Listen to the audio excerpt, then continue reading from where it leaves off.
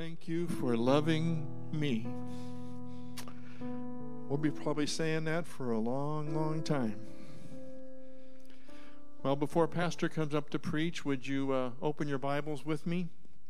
And we're going to read from 1 Corinthians 9, beginning in verse 19.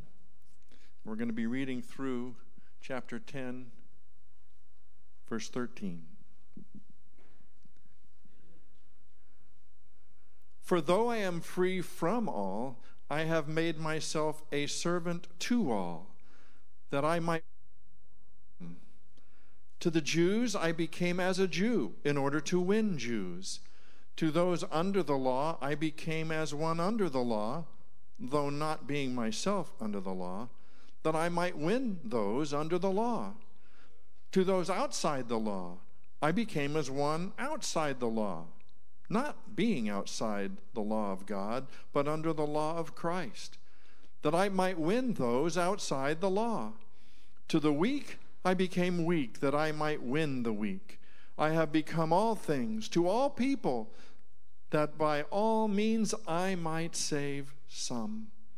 I do it all for the sake of the gospel, that I might share with them in its blessings. Do you not know that in a race all the runners run, but only one receives the prize? So run, that you may obtain it. Every athlete exercises self-control in all things. They do it to receive a perishable wreath, but we an imperishable. So I do not run aimlessly, I do not box as one beating the air, but I discipline my body and keep it under control, lest after preaching to others, I myself should be disqualified. For I do not want you to be unaware, brothers, that our fathers were all under the cloud, and all passed through the sea, and all were baptized into Moses in the cloud and in the sea, and all ate the same spiritual food, and all drank the same spiritual drink. For they drank from the spiritual rock that followed them, and the rock was Christ. Nevertheless, with most of them God was not pleased, for they were overthrown in the wilderness. Now these things took place as examples for us, that we might not desire evil as they did. Do not be idolaters, as some of them were. As it is written, the people sat down to eat and drink and rose up to play. We must not indulge in sexual immorality, as some of them did, and 23,000 fell in a single day. We must not put Christ to the test, as some of them did, and were destroyed by serpents, nor grumble, as some of them did, and were destroyed by the destroyer. Now these things happened to them as an example, but they were written down for our instruction, on whom the end of the ages has come. Therefore let anyone who thinks that he stands take heed lest he fall. No temptation has overtaken you that is not common to man. God is faithful, and he will not let you be tempted beyond your ability. But with the temptation, he will also provide the way of escape, that you may be able to endure it. This is the word of the Lord.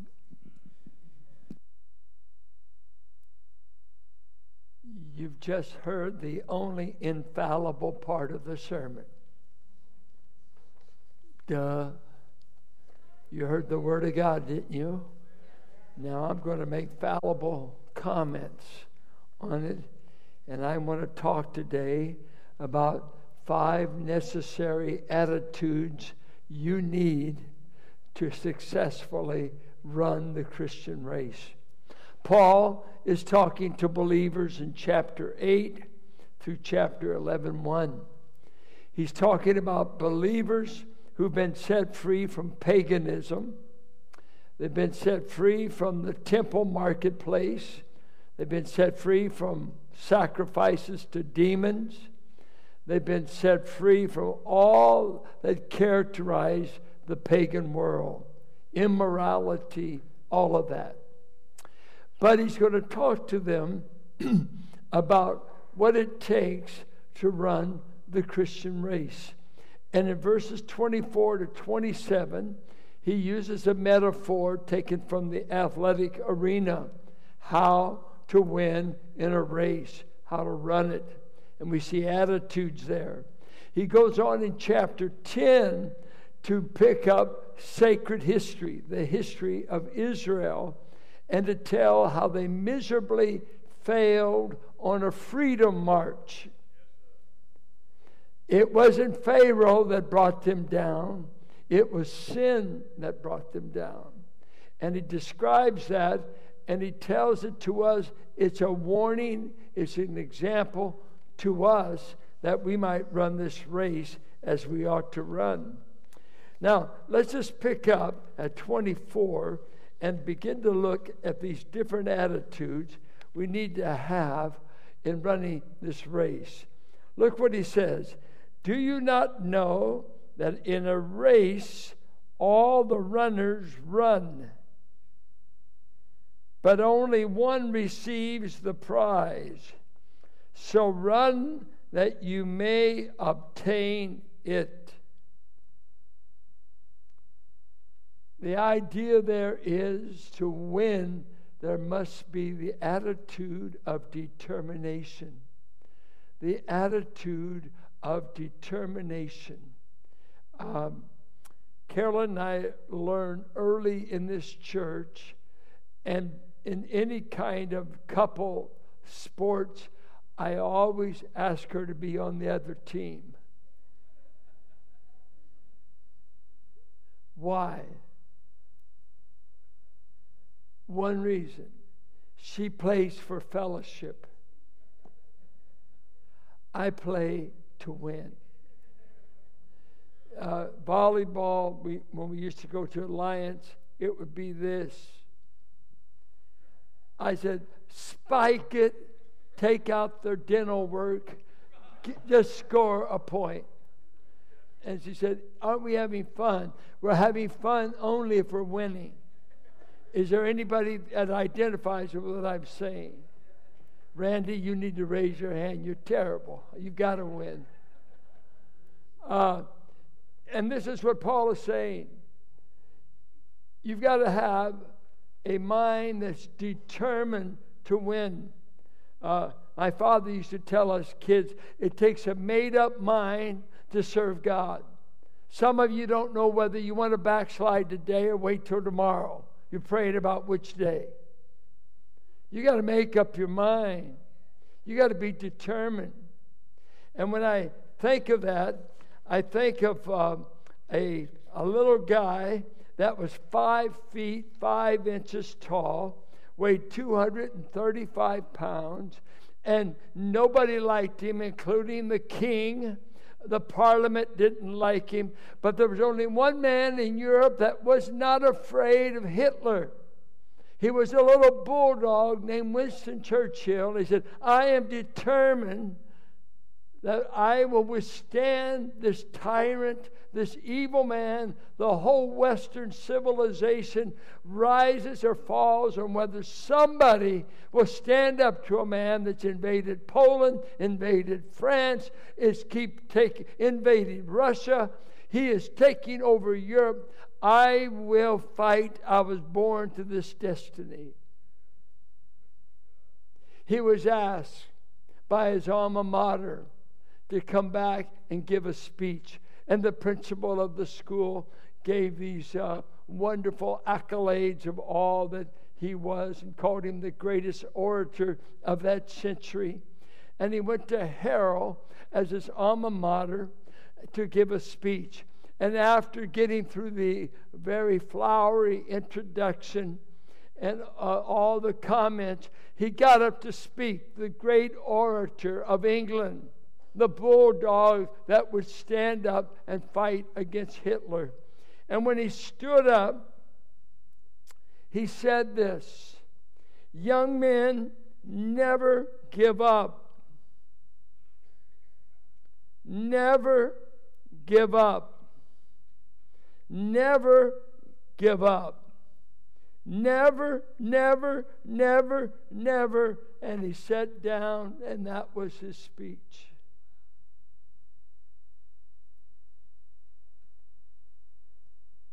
A determined mind to do the right and to fight for what's right.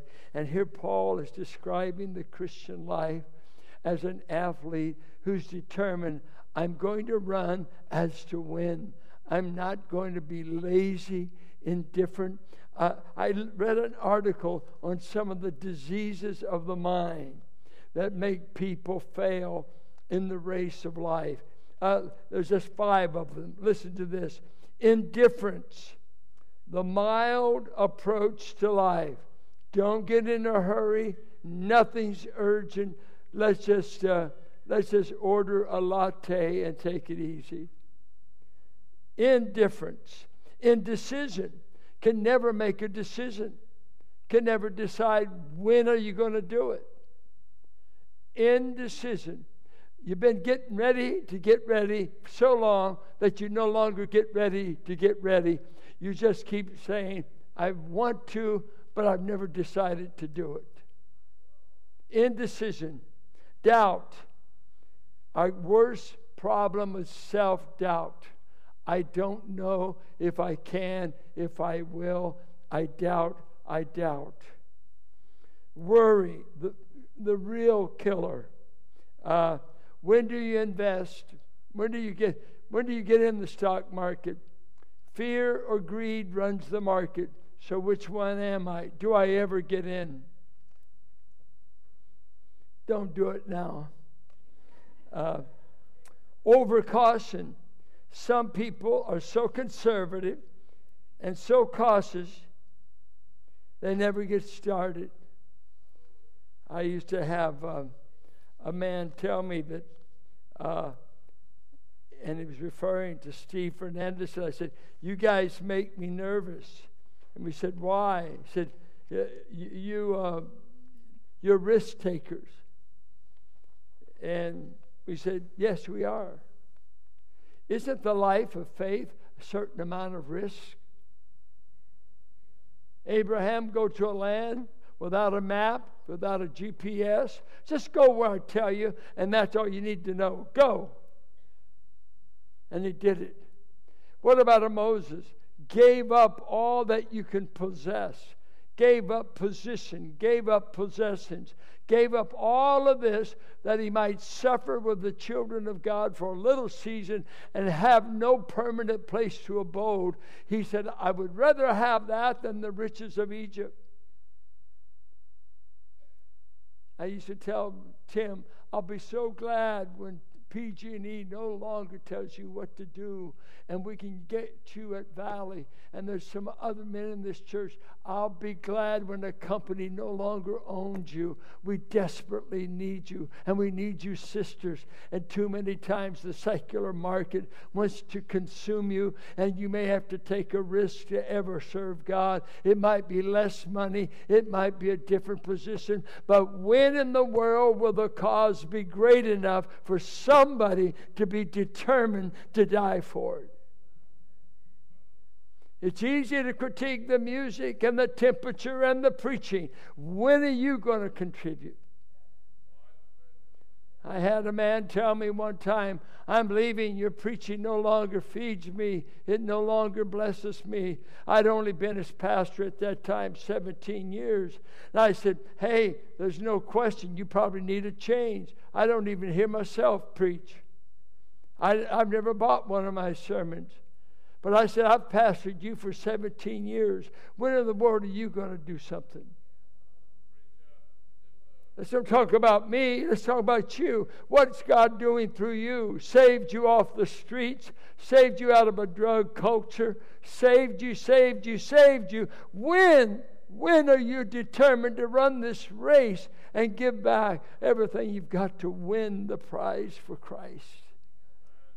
Is it worth it? If it's not worth it, bail out. Find yourself another God and go to hell. This is the only God and the only cause that will outlast all the gods of this world. This God will outlast them all. He goes on to say, I'm not only determined, but he said, I'm disciplining myself. I'm bringing my body under control like an athlete, and I'm disciplining myself to win this prize. And to compete in the Greek Olympics or the Isthmian Games that they're talking about at Corinth, they would have to be set aside for 10 months. They would be under mentors, tell them what to do in their particular field, boxing, racing, different sports. And you had to, if you were to win, they would examine the instructors you had in those 10 months. You were to stay away from certain diets. You were to be away from certain foods. You were not to be with women. You were to be set aside for that one event for 10 months. And then you can run. Then you can compete. And I think of discipline. Paul said, discipline yourself for the purpose of godliness. Physical exercise profits a little. And God knows most of us are under exercise. Someone said most Christians in the church are like a bad photograph. Overexposed and underdeveloped. They've heard 1,000 sermons and they've not changed yet. They're looking for a better preacher. You don't need a better preacher. You got the best God you could ever have.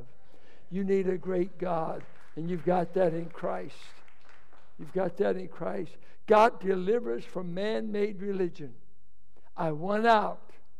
No preacher saved me, and no preacher saved you. Christ alone saved. We're running this race for Him, are we not? So he says, I discipline myself. Then the third attitude he talks about is, I have this attitude, I'm a man with a sense of direction, or we would say purpose. I'm not shadow boxing. I'm not going around sparring. I'm not wasting effort. I have a real target in view. I'm not just hitting the air. I'm living on purpose. I think of young people. I think of you. What is your purpose? What are you living for? I mean, when I graduated in the 60s from Richmond High, one of our purposes, we hoped we wouldn't go to Vietnam, and thank God I didn't have to. But many buddies did. My cousins went. We didn't want to come back in a body bag after being lied to about the war, many being killed. Civil rights going on with King down in Mississippi, 50s and 60s. Peace Corps, this, that. I can't hardly think of any great cause going on today. What great cause is that? What's to capture young? All I hear is make money. Make money. How much will they pay you? Okay. You got a good job. Good. Are you fulfilled? No. Are you helping anybody? I'm not in it to help. I just want to make money. Nothing any more empty in life than money without purpose. With money without the will of God for a believer. He says here, I'm not living my life without direction. One of the great things God did for me, knowing that He's dealing with an inferior product, is He saved me young and He gave me purpose.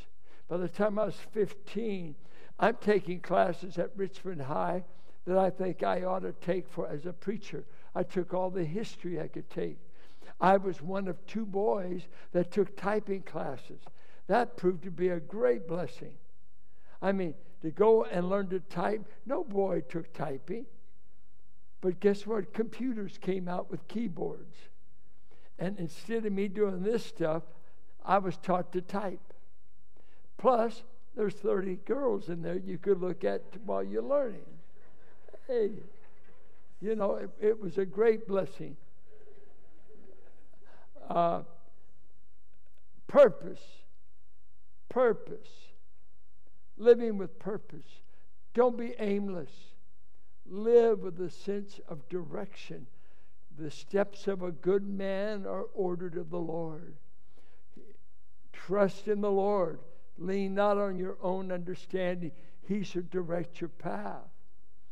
The fourth thing he tells them to be sure of is this attitude of be aware of the dangers of being disqualified in the race.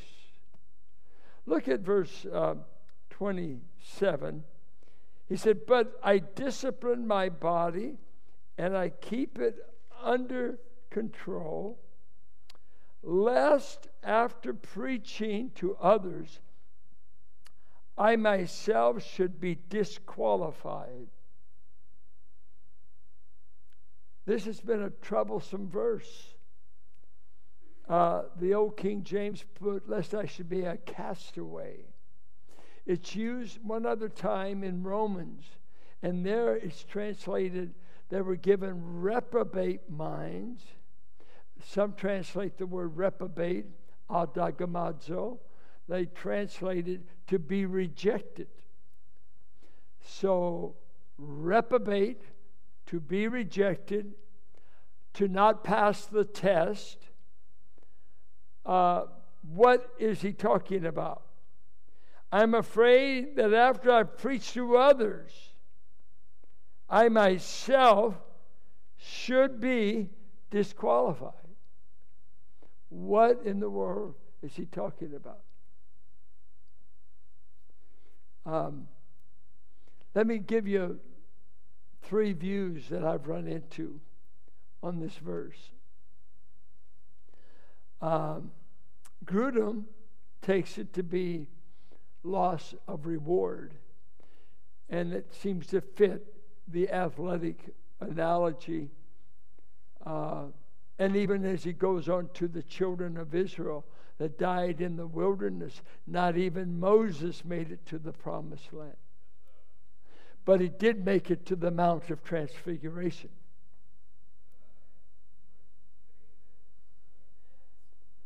So he lost on one level from one sin.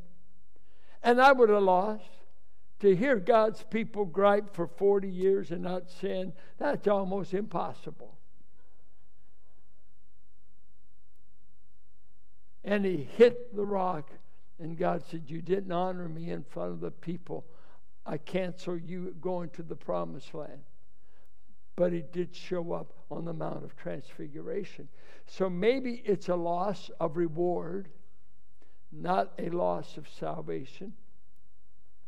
MacArthur takes it to be disqualified from ministry. And he takes it in light of 1 Timothy 3, that a bishop must be this, must be a one-woman kind of man, must not be pugnacious, should be blameless. His house needs to be under control. And he goes through those 20 qualifications. And so MacArthur takes it as maybe ministerial disqualifier.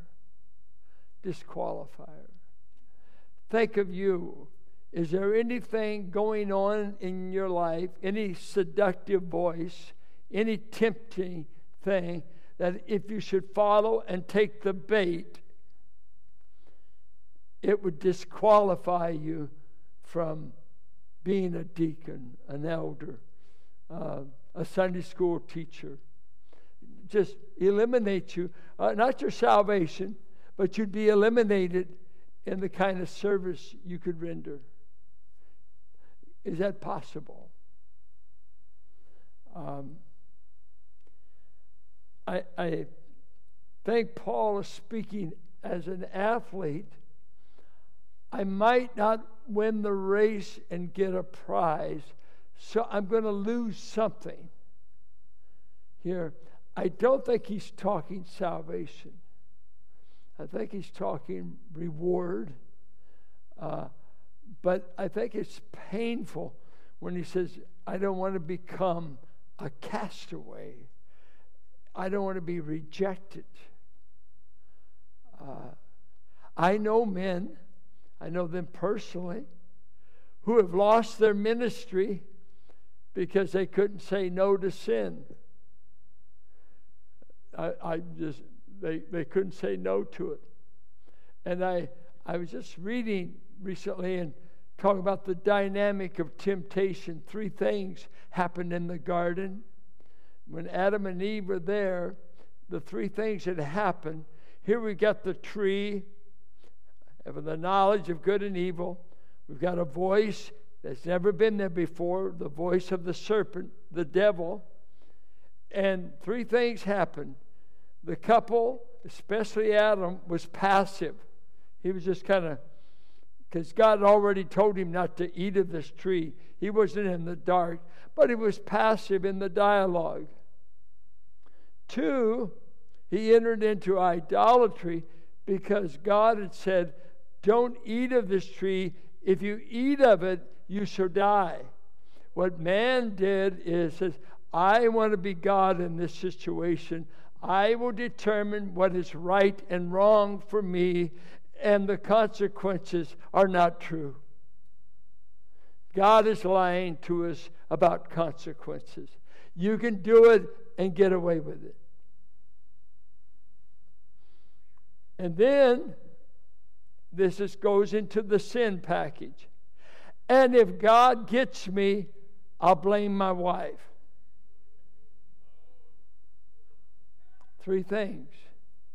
Passivity, idolatry, I become God in the temptation. I determine what's right for me.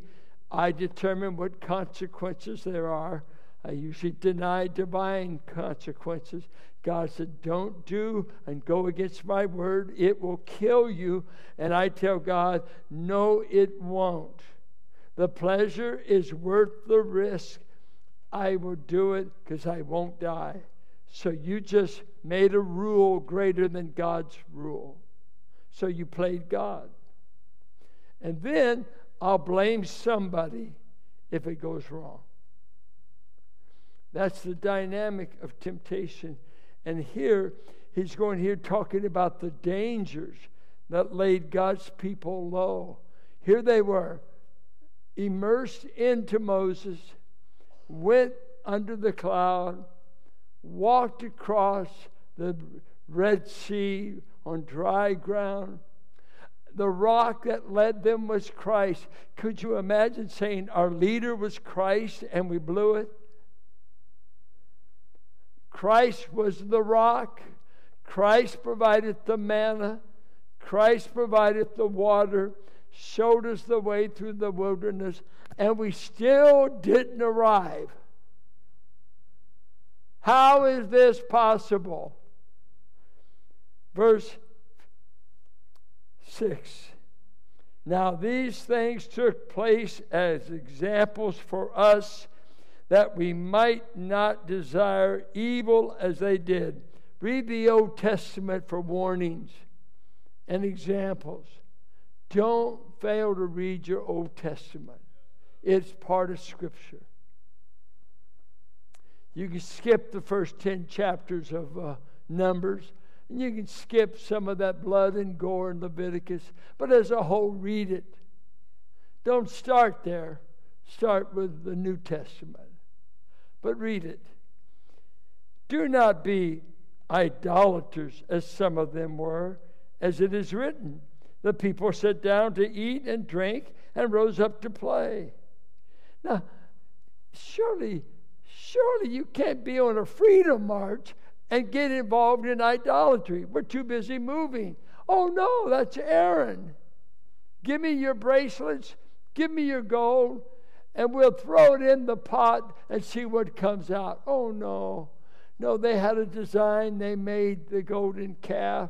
They threw a party that got wild, and Moses comes down from the mount. What's this noise I hear? The children of Israel are into idolatry and throwing a wild bust. Can this happen? Just being delivered from the Red Sea, just getting out of the hands of Pharaoh. Surely you wouldn't make a god to the God of Egypt, a calf. They did. And God killed thousands of them. Don't you do it.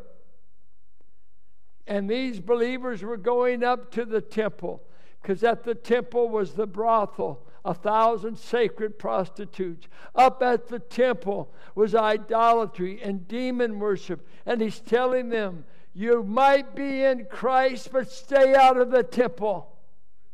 You might be in Christ, but stay away from porn. Stay away from that old hangout place. Get away from the wicked places you used to go when you were a Gentile pagan. Cut it out. You're following Christ out of the wilderness. Don't follow him and blame him for your sin. They did it. Don't you do it. And he's going to tell them in verse 12, don't you take the attitude, that could never be me. Don't say that, please. Even when you hear of the fallen, don't ever say, well, I'd never do that. Oh, please don't say that. You don't know what you're liable to do under the right circumstances. We're all temptable, weak people. Apart from the keeping hand of God, we don't have a chance.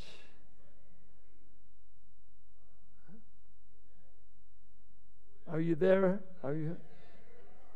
If we fill all these pews again, maybe I can hear some roar out there. Then he goes on. We must not put Christ to the test. 10 times God said, you tempted me in the wilderness. 10 times. Saying, you can't do it. You won't feed us. You won't give us water.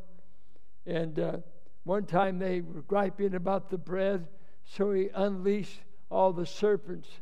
Said, if you want a different kind of meat, there's some. Eat. You can eat snakes too, you know. Killed a bunch of them. And that was the story Jesus told Nicodemus in John 3. You know about the serpent being held up on a bronze pole. So he said, they were killed by snakes. Don't grumble. You don't grumble. I looked up the word grumble. The word grumble, it's translated back, grumble, to murmur. And it meant, the word meant to complain under your breath. It was kind of mutter. So sometimes you'll see in the dictionary, to mutter under one's breath, always negative messages. But and often under the guise of a prayer request. Let's pray about brother so-and-so. He's got a bad wife, ugly kids, and he can't preach like it. And let's pray that he'll get over. And let's remember that his kids are just brats. And let's remember also we don't like him anyway. And that's grumbling. It's not this, not loud protest. It's just always underneath the surface. I don't want to gossip, but you know. The Lord's laid this on my heart. Yeah. Laid it on Eve's heart too. Let's see, they were destroyed. Now these things happened to them as an example. But they were written for, well, you don't need to write this to a grace believer. I got the Holy Ghost. Don't waste your words on me, God. I'm above all this. No, you're not. They were written down for our admonition. And admonition is to warn the mind. Address the mind. Therefore, Let everyone who thinks this could never happen to them take heed lest they fall. Do you ever hear of somebody falling into sin and say, "Oh, how could they have done that?" Well, yeah, there's part of that. But I remember Warren Wiersbe said years ago, talking about fallen Christians, especially fallen leaders. He said, don't say it happened to them.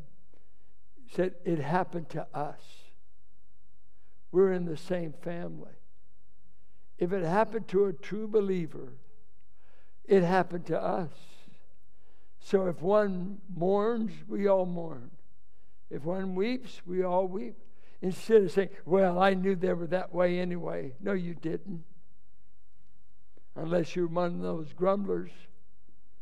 Did you ever pray for them? You know, anybody here praying for Biden? I'm praying for the interest rate to come down. I know that. It's interesting how our theology changes with the personalities around us. Do you think of Daniel praying for Nebuchadnezzar? I think he did. God finally saved him. Could God save our governor?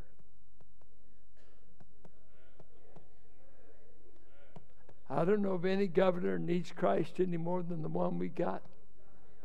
When you're inviting people to come here to get an abortion, you're an affront to the human race. You're not even humanitarian to tell a girl, we'll help you kill your baby in this state. Now, he's wrong. He's anti-human. And I don't pray for him very much.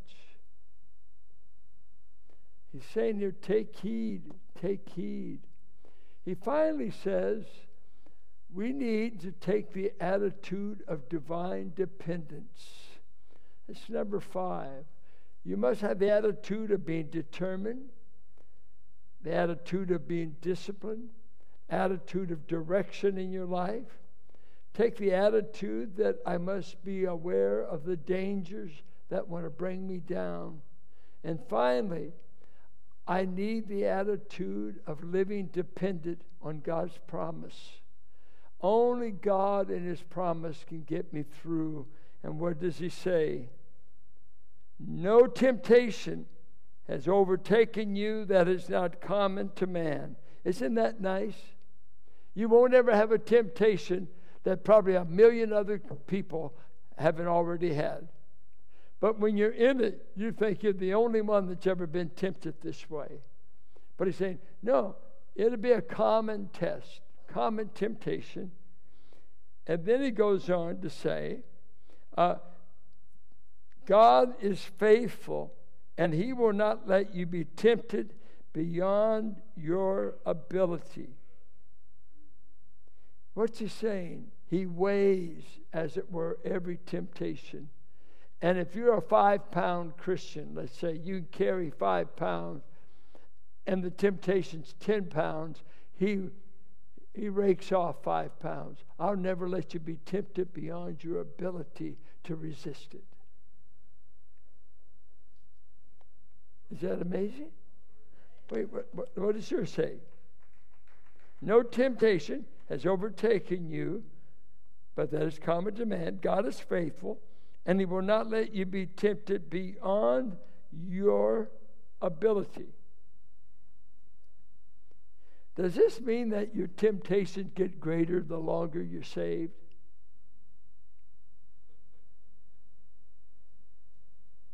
Huh?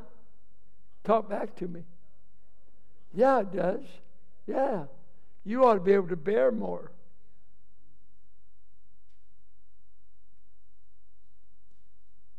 I hope I'm wrong, but I think I'm right. But with the temptation, He will also provide the way of escape. And this part I don't like. I want the escape. I don't like the rest. That you may be able to say, Lord, take it away. I don't want to endure it. Did you know some temptations don't fly away? They just stay. And you actually know their name. Your boss doesn't necessarily resign. The economy doesn't necessarily change. Your circumstances don't necessarily change. I'll give you the strength to either see my way of escape. Oh, that's what I'm looking for. But sometimes he doesn't give you a way of escape. He says, I'm going to give you the strength, Paul, to bear up with your thorn, but I'm not going to take your thorn away. I think of my daughter. She's had 13 surgeries, and she's been down now 12 weeks with her back, faces another surgeon in December to find out if they can correct her back without surgery. But has anybody here ever had back surgery? Let me tell you, when you have 13 surgeries, you don't want any more back surgery. So we're praying, God, why don't you show her an escape? So far, it's been only grace to endure.